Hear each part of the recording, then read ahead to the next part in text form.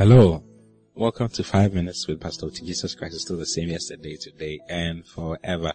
I'm so excited to be with you again this morning. I have so many beautiful things to share with you today, which I believe are going to be a blessing to you. Now, I want to start off quickly with Romans chapter 8 from verse 31. I'm speaking concerning nothing shall separate us. Nothing shall separate us. From verse 31, Romans 8:31, he says, "What shall we then say to these things? If God be for us, who can be against us?" Now, reading the scriptures alone brings some comfort to my heart. It says, if God be for us, who can be against us? And God is for you. Who can be against you? No matter how hard the devil tries, no matter how hard any demon tries, he can't come against you. He said, he that spared not his own son, but delivered him up for us all. He spared not his own son. He spared not Jesus Christ. He gave him up for you and I. He delivered him up for you and I. It says, how shall he not with him also freely give us all things? How? How shall he not give us freely all things? Then he says, who shall lay anything to the charge of God's elect? It is God that justifies. Who can bring any charge against you? Because you are God's elect. Nobody can bring any charge against you. Sometimes the devil tries to bring charges against us.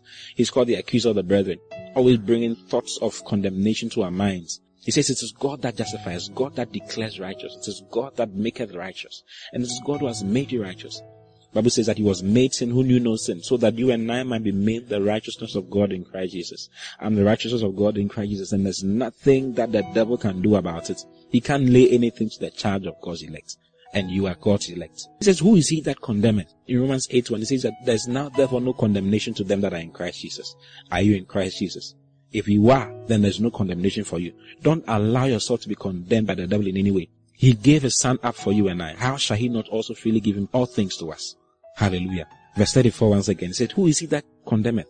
It is Christ that died, yea rather, that is risen again, who is even at the right hand of God, who also maketh intercession for us. Brothers and sisters, we are so secure. Our lives are so secured in God. He says Jesus is there making intercession for us. Now, the Holy Spirit making intercession for us according to the will of the Father. Jesus is also making intercession for us. I mean, what else should you be worrying about?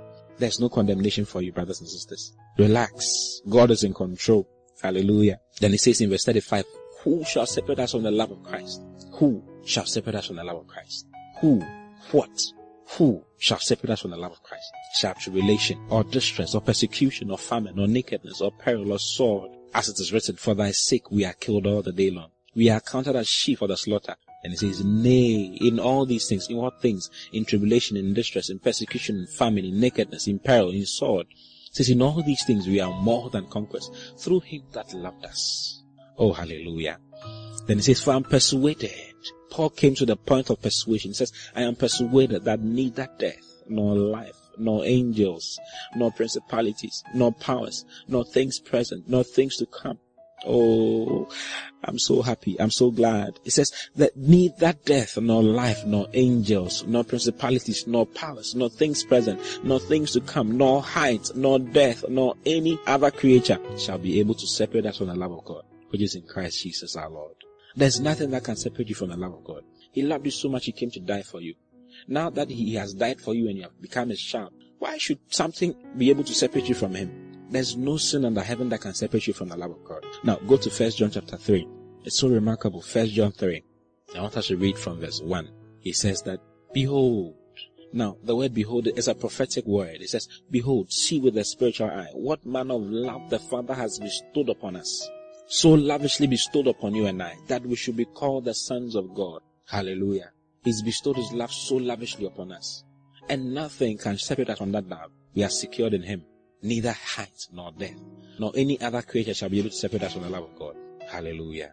I want you to go around today thinking and knowing that nothing shall separate you from his love. I love you very much. God bless you in Jesus' name. Bye-bye.